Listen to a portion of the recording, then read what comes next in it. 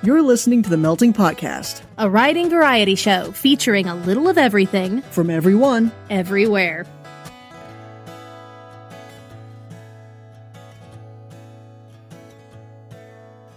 It's another episode of The Melting Podcast.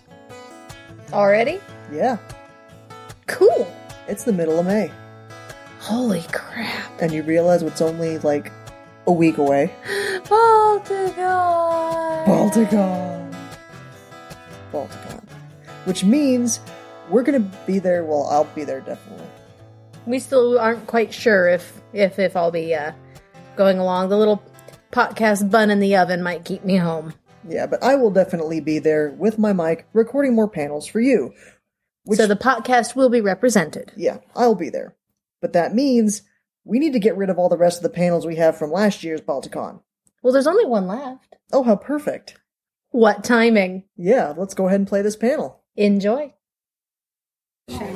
I'm D.H. Air, and I'm moderating according to Lisa. Who's over there? So, we're missing two people. I am the author of the High Mage's Plight series. The most recent book came out in Kindle last week. This is a proof of the paperback coming out in the next couple of weeks.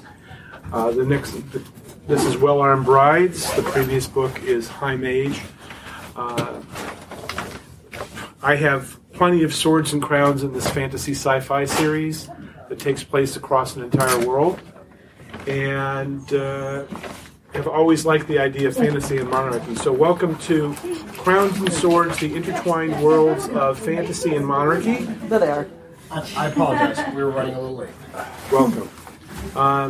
So I'm moderating. I am D.H. Air, and I'm going to ask TJ to introduce herself. I'm TJ Perkins. I write for kids. I started off with 8 mystery books for kids like ages 8 through 12 or 13.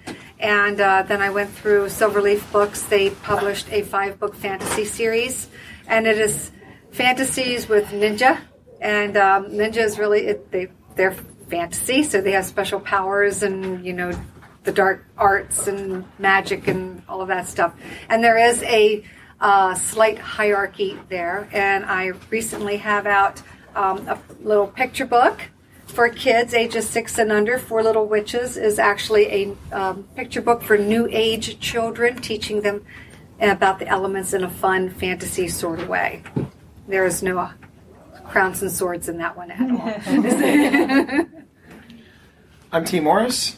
I'm with my wife, Pip Ballantyne. We write steampunk together as Pip Ballantyne and T. Morris. That's how you do it. And I do not write for children, but we have a child, which is why we were running late. I apologize about that.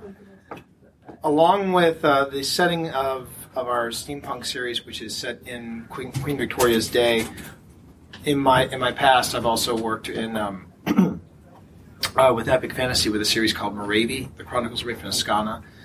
It was a podcast. It was also a novel, 2-part series. It was currently a 2-part series, and I dealt with crowns, monarchy, kings and queens, politics, that sort of thing. It's enough to give me a headache, so I had to take an Excedrin before I came here to this point. But that is my background in this crazy world of crowns and monarchs and queens and people looking over their shoulders. I'm Philippa Ballantyne. I write fantasy by myself and steampunk with T. I guess my crowns and swords best work would be the Geist universe, where there's unnatural, supernatural, horrible things happening, but also an emperor trying to assert himself in a new domain that he's been invited to come over and take the leadership of. There you go. So my first question to the panel is, each of us picks an area. Like I have an empire, and I have kingdoms, and I have city-states. What kind of things historically spoke to you when you chose to write about your own monarchs and monarchies with fantasy? I'll try that one first. In the Books of the Order, the Geist series, which first book was Geist, I specifically wanted it to be an overarching emperor who's trying to hold together different sort of principalities that were once their own kingdoms. So he's not only dealing with his own internal problems with his own family, he's also dealing with all these bickering different princes and that provides a lot of wonderful conflict and machinations and all sorts of things. I would say with Moravi, I let my writing partner at the time, Lisa Lee, do a lot of the footwork on that, mainly because that was her jam.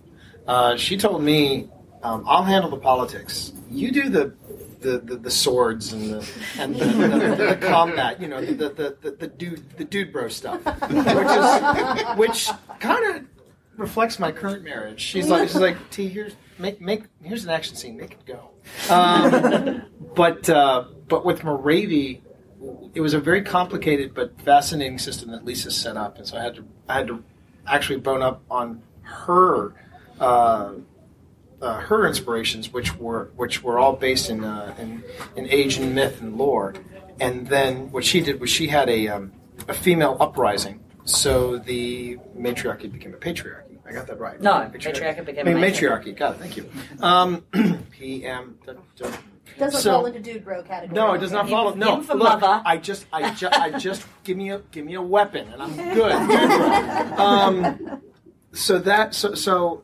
But the politics between that was really interesting because she was setting up all these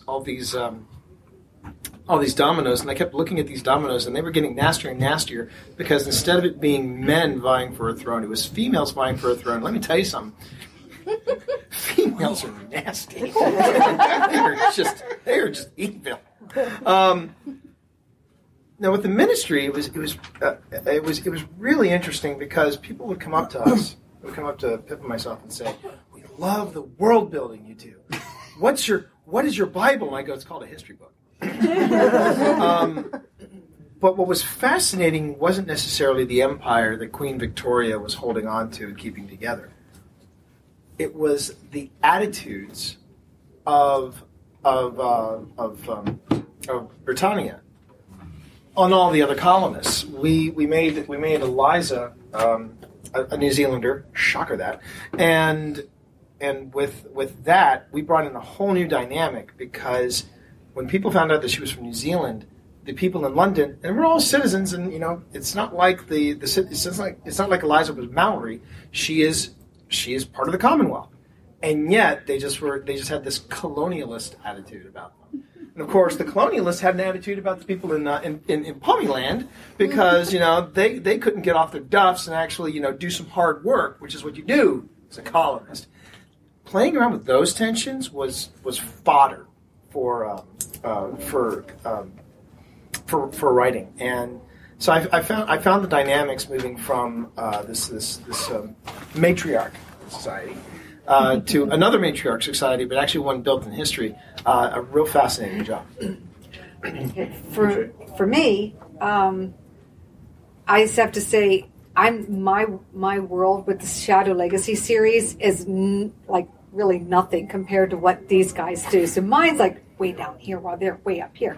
I didn't get into all that because I chose for Shadow Legacy, it was like modern day Japan, but they're all assassins in training because governments still have need for ninja. And there's actually assassins, ninja in India. They're called something different. And of course the American ninjas are in London. The only thing that helped me out, I did a lot of research with Japan because I put it in modern day Japan.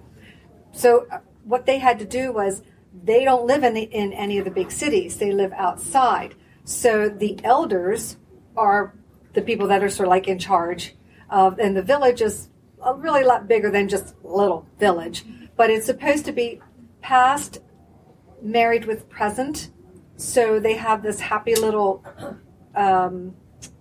union to where they kind of let some of the technology be there, but they're trying to keep to traditions and old ways, which a lot of the younger teenagers, and as they're coming up, they're really getting sick of it. And they're like, why can't we just be like the rest? And they're like, because we're not.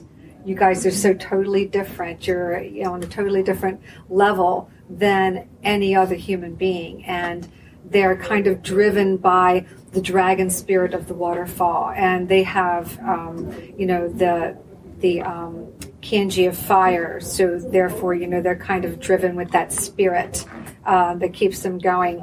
But I used a lot of magic and special powers and weapons, and I'm very good at writing fighting and action scenes and lots of creative killing, and a lot of people look at me and go, what? Like, yes, I took martial arts for years, and I'm very good with archery, and I've done fencing, and I've done all that stuff, so looks can be deceiving. But so I have the elders, and then of course you have the senseis, and you have some of the parents and stuff. So that was sort of like my level of control, to try to keep things in control. But as the series progresses and war begins from a rival clan, then all hell breaks loose, and the system falls, and then it has to be rebuilt at the end. So you talked a little bit about culture, and T's talked a little bit about the history, particularly of women being very mean to each other in society. I gotta put in a quick footnote. While I handle a lot of the action, Pip handles a lot of the deaths. Let me tell you something. Yes. Right now we're working on the 5th book, and she's got a scene with, I'm not going to give you any spoilers, but the person in charge of the House of Usher has some really wicked ways of getting rid of the competition. And I'm reading this going, I have to sleep with this woman. Does it involve a mulcher? Something similar. Oh, steampunk style. But anyway. So even with Game of Thrones, it's based off of some historical backdrop. The House of Lancaster and Lannister are the same, historically. When you're dealing with crowns and swords, or clans and swords, however you need to, ninja swords, whatever. Clans and katanas, yeah. You have to do a certain amount of research.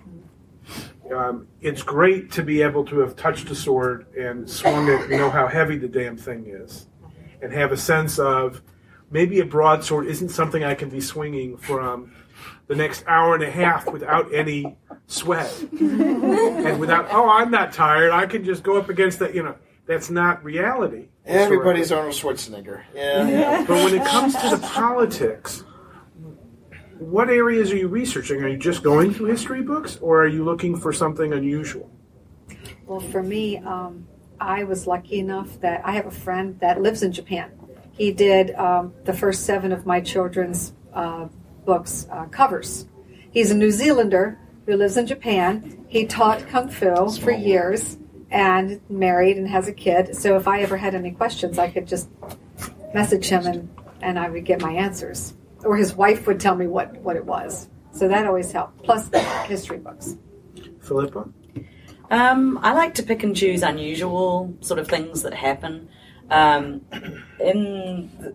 the Geist book, the first one, there is the Emperor has been invited across to another continent to take over this, try and sort out these warring princes, because none of them can decide who's going to be the leader. They're all in constant argument.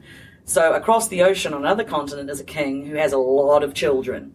And this is a bit like the King of Denmark, was known as the father-in-law of Europe. He had a lot of children.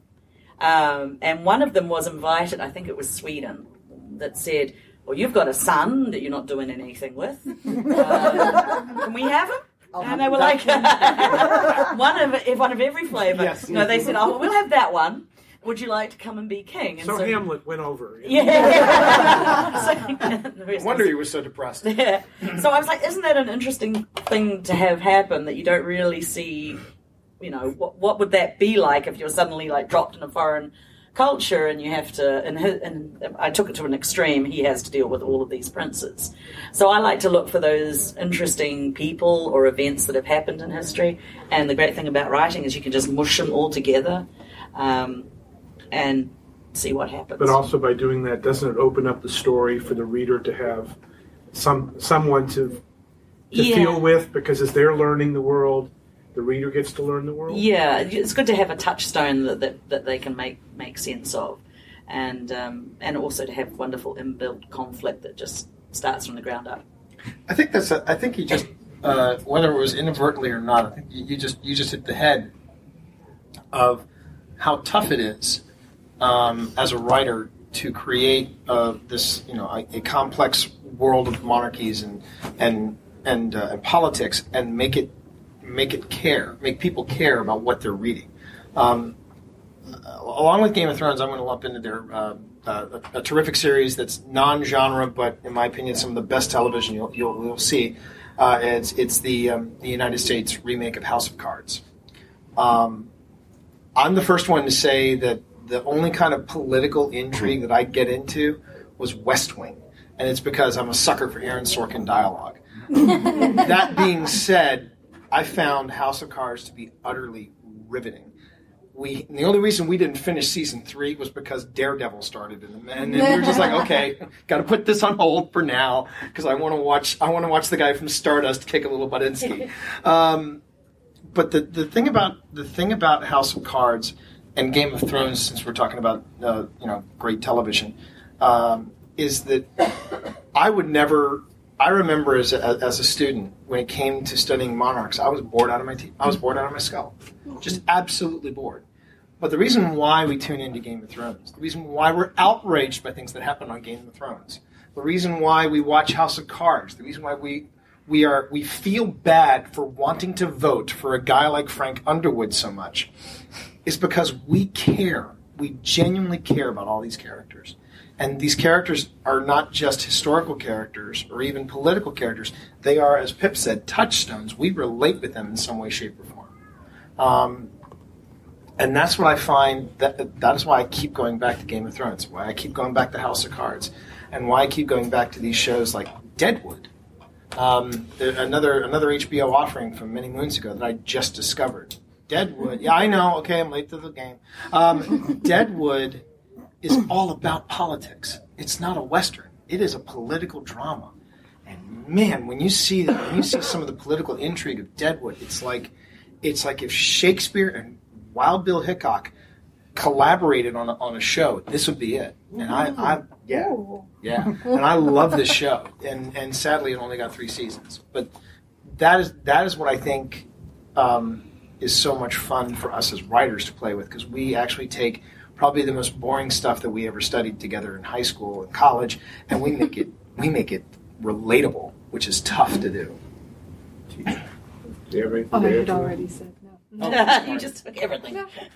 And we're done. Thank you. Enjoy Balticon. Okay, so the next piece I'm looking at is culture. Because you're dealing with the monarch. Philippa, you've touched about how your character has to deal with a different culture. Mm-hmm. But often, one of the things that I've dealt with in my own series is the fact that I'm flipping our whole understanding of culture because my empire is elven human and the humans are on the low end. Therefore, I get to do all the racist and class things against the lowly humans so that we look at class and culture in a slightly different way, because on this world of elves, they know the reasons humans can't do magic is because we don't have souls. Also, it's set in D.C. Thousands of years on another planet. So, how does culture play into your monarch and fantasy? Is it too hard to answer that question? I think he just went his happy place. Yeah. Well, with Moravia, that's... I'm just thinking about some of the stuff that I did in Moravia, and I just go, wow. From a culture aspect, I mean, it was that was the crux of the relationship between Rafe and Ascana. Ascana is the woman who's basically hacked and slashed her way up to the throne. She needs an ally. She hires the last person anybody expects, which is this privateer captain, and Rafe is coming from Tudor England. So you've got the overly misogynistic aspect of Tudor England meshing with this recent revolution of women who have just taken the throne, and I just went, okay, you two have at. And that was great fun to play with. I don't know. What about the cultural? There were a lot of cultural things that we played around with in the Ministry series. Well, that's the good thing about the British Empire. There's lots of different people in it. And they call America the melting pot. And a lot of different cultures to conquer. Yes. Yeah. Well, we're actually going. The 5th book's going to be set in India, so that's a whole colonial. That's a colonial hotspot, and we've actually asked assistance from Sunadasi, who's the web mistress over at Steampunk India, to be our eyes and ears, because we don't want to culturally appropriate anything, and we want to make sure we get it right, because Suna's written for us before, and we really respect where she comes from. And if we get this wrong, she will come from Scotland and she will wail on us. So yeah, Carly style. Carly style. I mean, for me, the clash of two cultures is just another great way of adding conflict. In the Geist universe, all those different kingdoms that are now sitting under the Empire, all have their own cultures and different ways of dealing with women and classes, and some have different caste systems. So it's a huge melting pot of different things. Plus, it was really great. Each different book, I could go to a different principality and have something new and interesting and different to sort of show people. Well, for me, I don't have a whole lot of clashing going on other than swords and weapons and stuff. But my main character in Shadow Legacy, he winds up being drained and so-called quote-unquote losing his powers, which he really didn't lose them, but you have to read the series to find out what happens. But his one thing was really interesting that I decided to do was a mixing of races. So my main character is half Japanese and half Indian, so Hindian, because so Hindian. So his Indian mother came from a temple, and that's where she learned everything. And I can't say too much because I'll ruin a lot of the story. But she was really the basis, and of course she was murdered. She was assassinated, and so was his father when he was really young. And his sister and his uncle helped raise him. So with him being of two different cultures, his one sensei had this idea: let's go to India, to the very temple where your mother was raised, and we're going to reteach you, and you have to relearn and bring everything forth bigger and better than what you were. And in the midst of all that, then he also has to take a side trip to Egypt, where he has to find this really, really old, shriveled up man who knows how to extract power from this. It's a stone. It's a magical stone, which is actually a product from the dragon of the waterfall. So I had to do some research, but I didn't spend a whole lot of time on the different cultures because I was afraid I would get something wrong and not, project something as it really should be. So I was more focused on his learning and what he was going to do with his magic, and what kind of magic did they have to teach him, and powers and things. And but I did always touch on a lot of the deities, the gods, the goddesses, and some of the magic properties and stuff. So I incorporated a lot of that. And then in the midst of all that, I kind of also incorporated some of New Age magical abilities into the whole thing. So that's my thing right there. Okay, so my next question is, the intertwined worlds of fantasy and monarchy, why? Why do they? I think for me, putting in monarchies and fantasy, it's like writing a huge family drama. Thinking back, if you take the War of the Roses, you're going back generations of people saying, well, I'm descended from that person, so I deserve, and I'm descended from that person. It's like a huge like Italian Godfather, medieval, thing. Now I suddenly see who was Lee Pace again in The Hobbit? Oh, Thranduil. Yeah, I see Thranduil at a table with Legolas going, "Someday, that day may never come." I could see Lee Pace doing this too. Yeah, I mean it's built-in drama. It's built-in drama. There was a reason why Shakespeare's history plays were the most popular, and when they're done right, it's not just guys in really nice outfits pontificating. I highly recommend. I highly recommend The Hollow Crown. If you haven't seen it, The Hollow Crown. The Hollow Crown basically does Richard II, Henry IV parts 1 and 2, and Henry V. In Henry Part 2, in Richard II, it's Ben Whishaw, who was Q in the new Bond films, and also Rory Kinnear, who plays Frankenstein's monster in Penny Dreadful. They're in this. And then in Henry IV parts 1 and 2, you've got Loki as Prince Hal, and you have and then and his dad turns out to be Jeremy Irons. Shocker.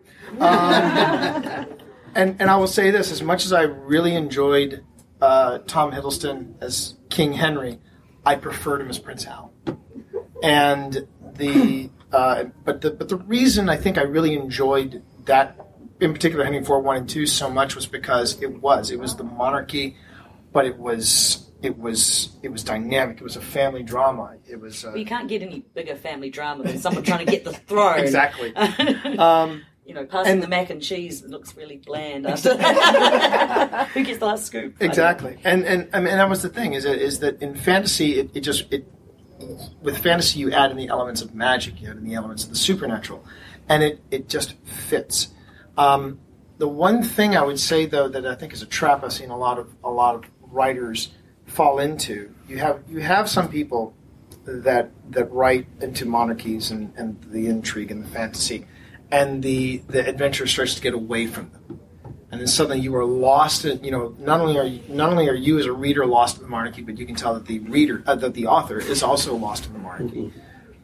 But as much as, and some people say, well, you got to research, but then I see some authors that do nothing but research, and they're not cranking out the books fast enough, or they haven't even gotten the first book done. I remember speaking, I'd had 2 books out, and I remember this one author I was friends with, and she was still working on the world building and the monarchy, and she'd been working on that for 3 years solid. And my thought is, that's great, but you gotta start getting words down on paper. There's a point where you have to stop research and start telling the story. So I think while monarchies are great, you as a writer have to have that inner discipline to say, I'm going to tell this much of the story, based on the research I've done of this particular monarch, of this particular royal family.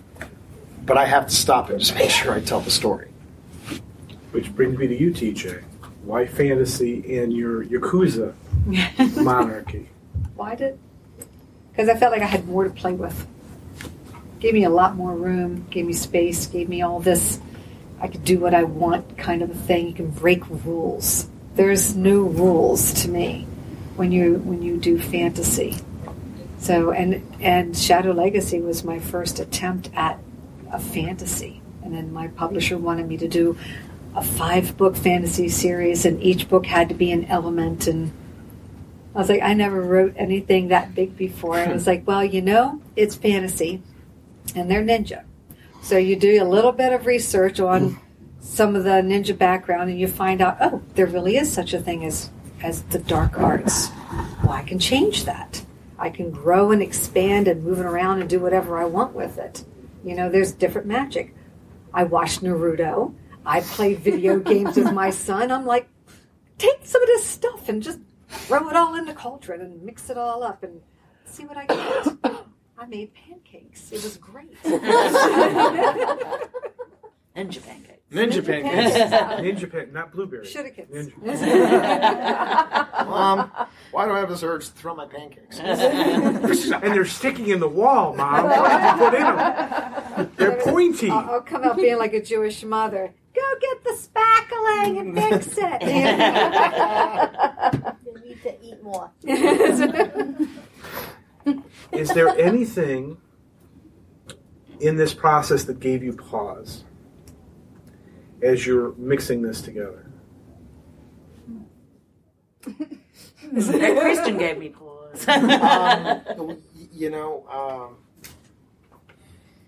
Our portrayal of Queen Victoria. Our portrayal of Queen Victoria. So you were talking about breaking rules in fantasy, and probably on another panel I would debate with you on that point of like, no, I think there are rules in fantasy. However, the first rule of steampunk is it's okay to break the rules, particularly because we're tinkering with history anyway. But then there's that point where you're gonna bend the rules until they do break.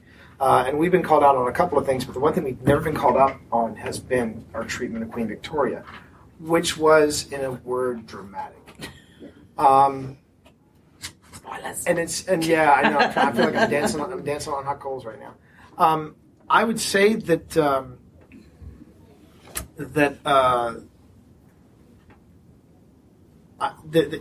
more we researched about Queen Victoria, the darker she became as a character. Less pleasant.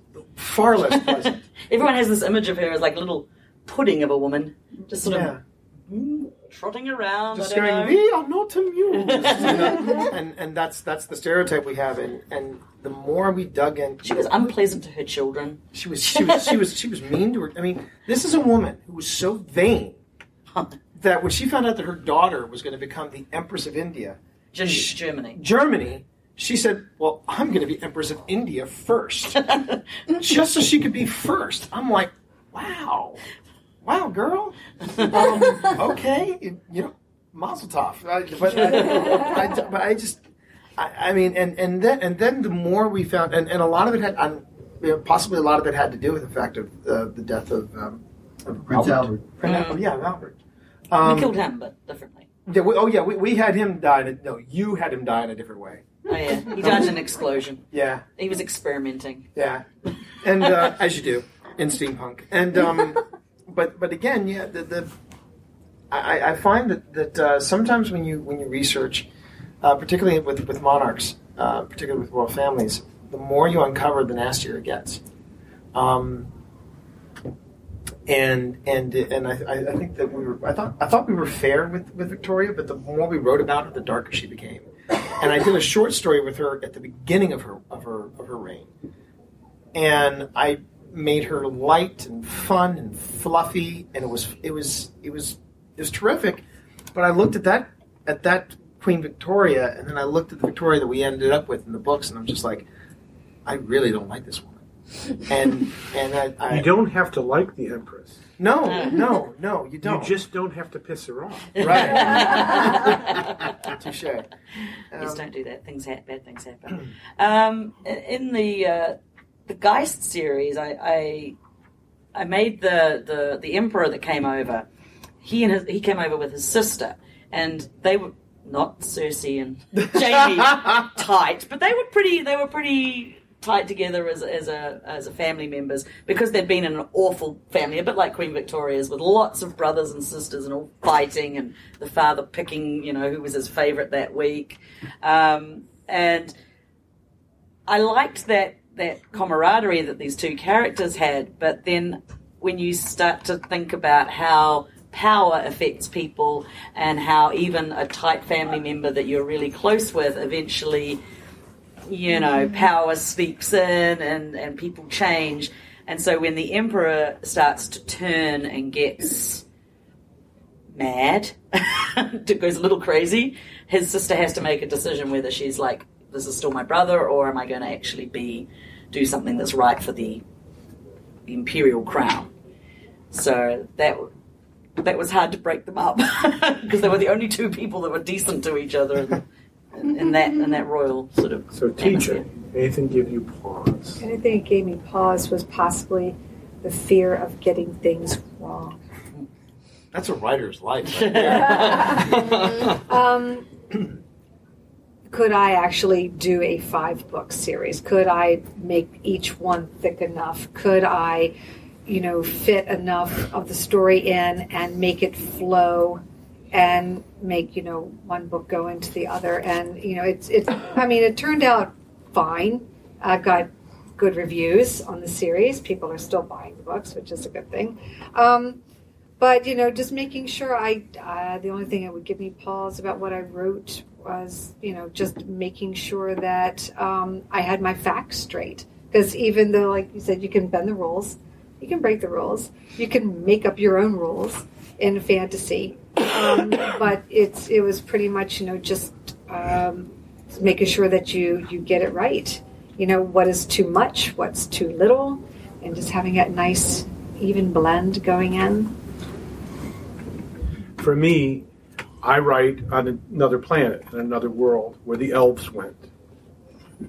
And where human race accidentally found them. And that doesn't go very well.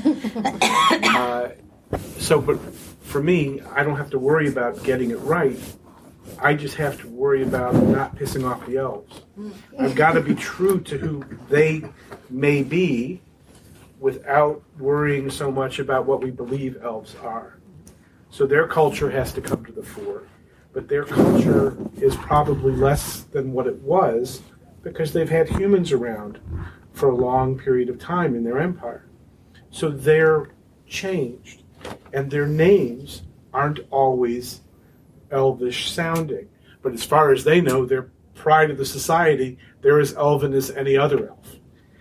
And so I still have to worry about the verisimilitude, the truth behind that society. Will I get it right? Will I get it wrong? But I have to also fear that I may be getting it wrong at times, and that's why editors you hope will catch it. So I'd like to open up to questions. In the back. Okay, for all of you, you're dealing with monarchy, you're dealing with layers of aristocracy. How do you deal with this vis-a-vis your own personal attitudes towards democracy and caste? How do you deal with the caste system in your various cultures? Because if you have a monarchy, it's implied that you have an aristocracy, that you do not have a democratic system. How do you deal with it? That's the politics. Well, in Geist, lands in there, and there's a lot of princes who used to be kings and aren't too happy about no longer being kings. But below them are also dukes who are also very powerful in their own right and also adding into the mix. It's always great when you need a bad guy, you can just pull out a duke. Or two if you feel like it. What do you think, Ted? Well, with Moravia, I remember the system was, and again, this was our first book together, and sadly our last book together.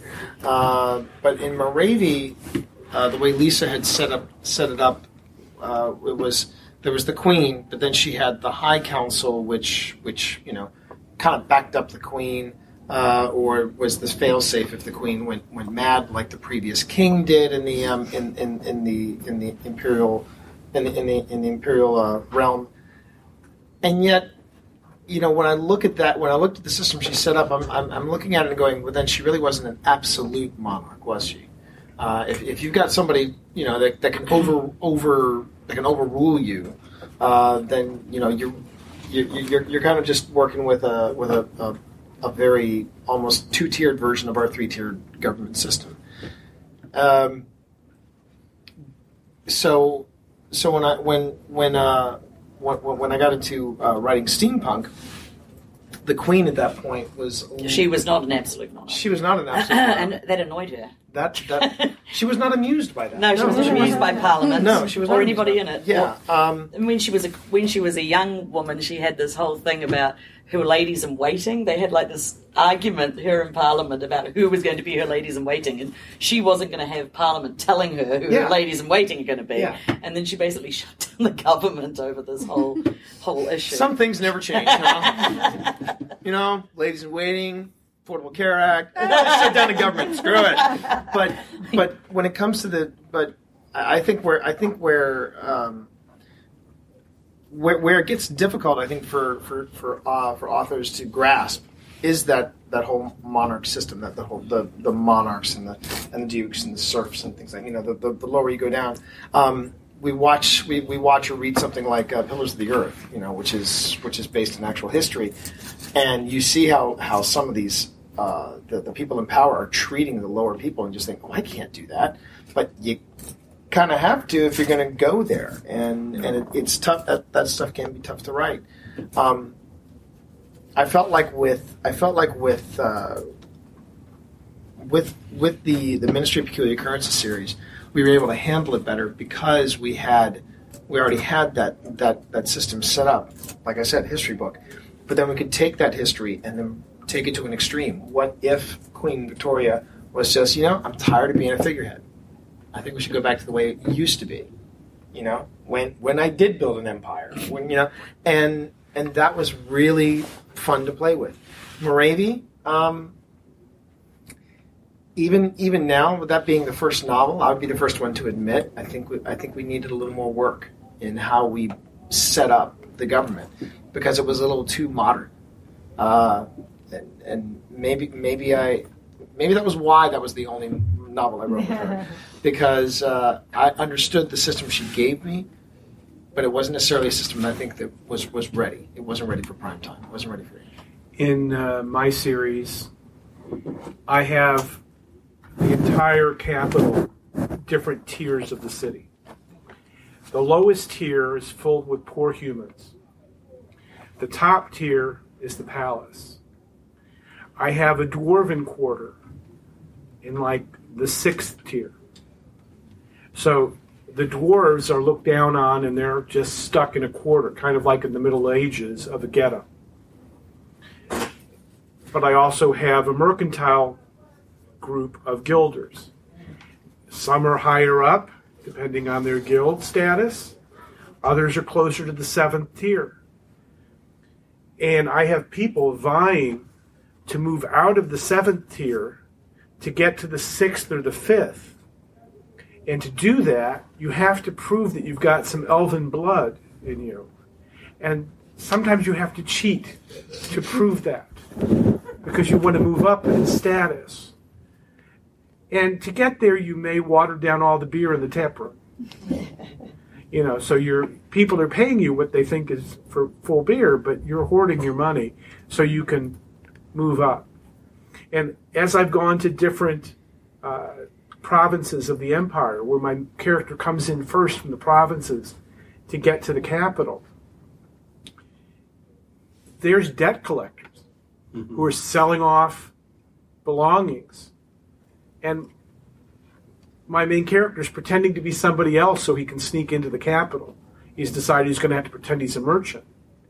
And that just gives you another view of what, apparently a family went broke, and he's buying up stuff cheap that he's going to sell for a profit.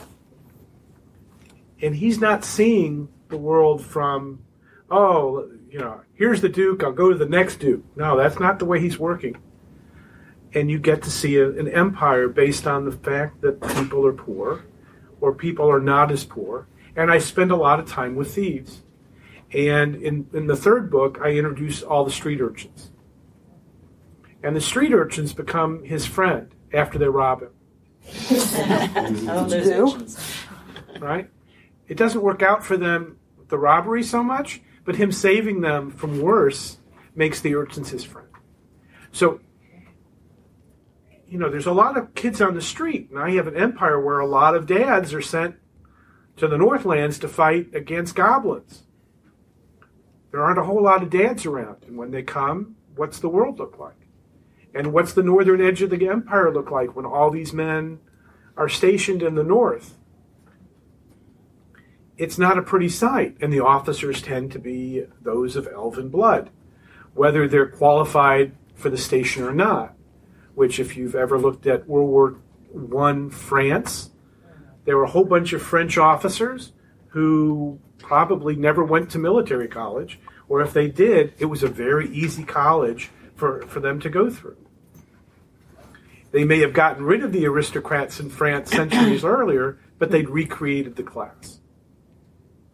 So it's all these pieces to think about.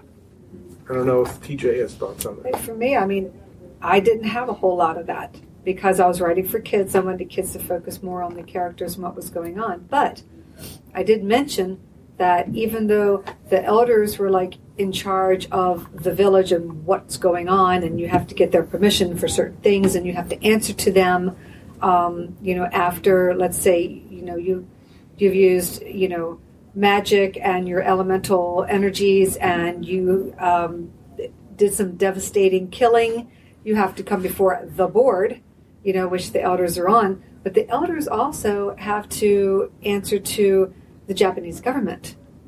The Japanese government will call on them to send out, some of their elite black dragons, which is their some of the elite ninja.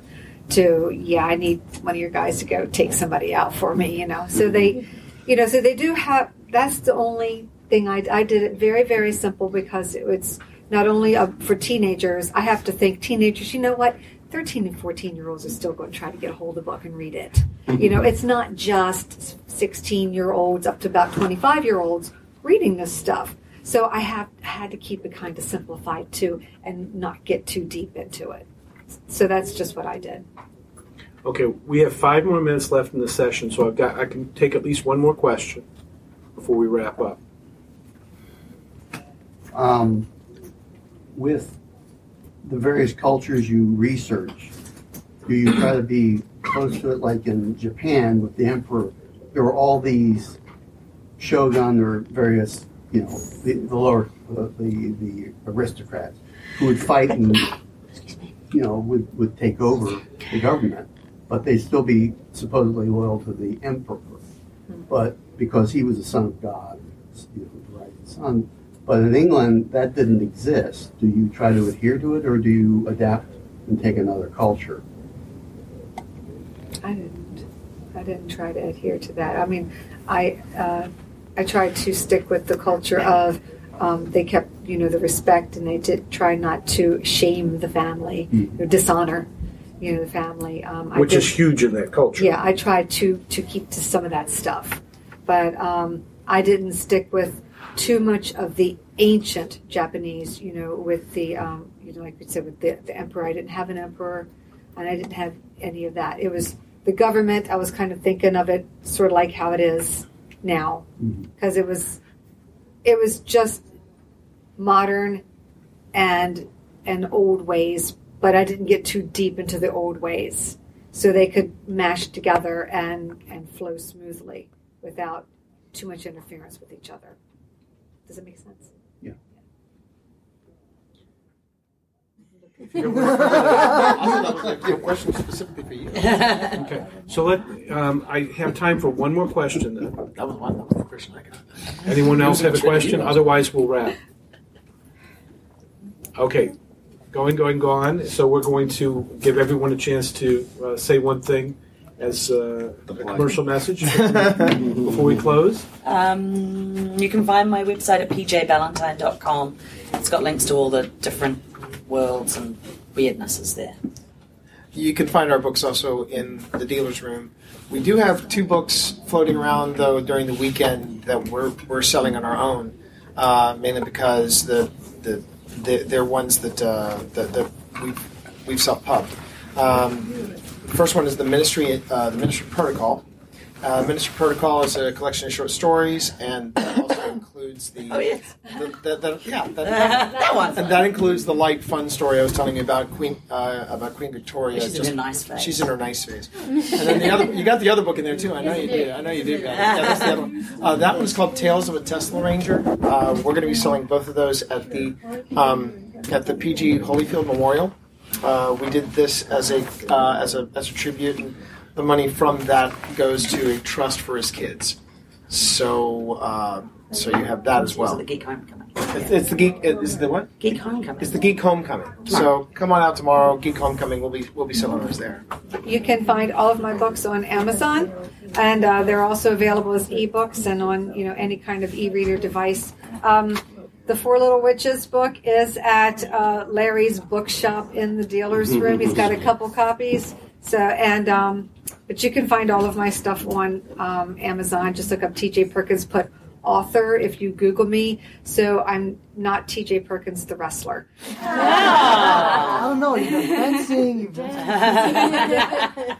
Author T.J. Perkins. She's got a mean body slam. And you can find me, D.H. Air, in the dealer's room this week. You can find all my books on Amazon, particularly on Kindle. My latest book is the first book in a new series. It's urban fantasy called Dare to Believe.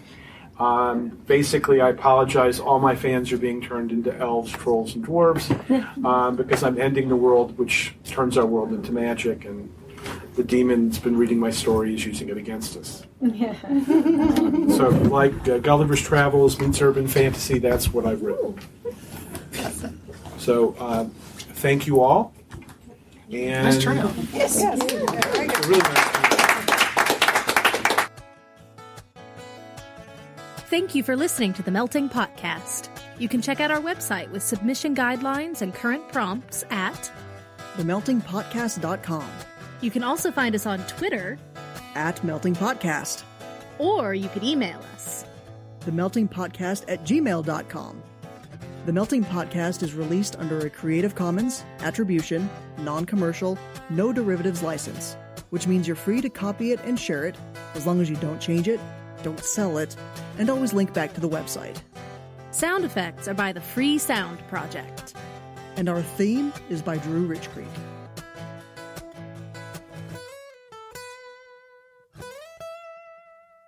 Send us stuff.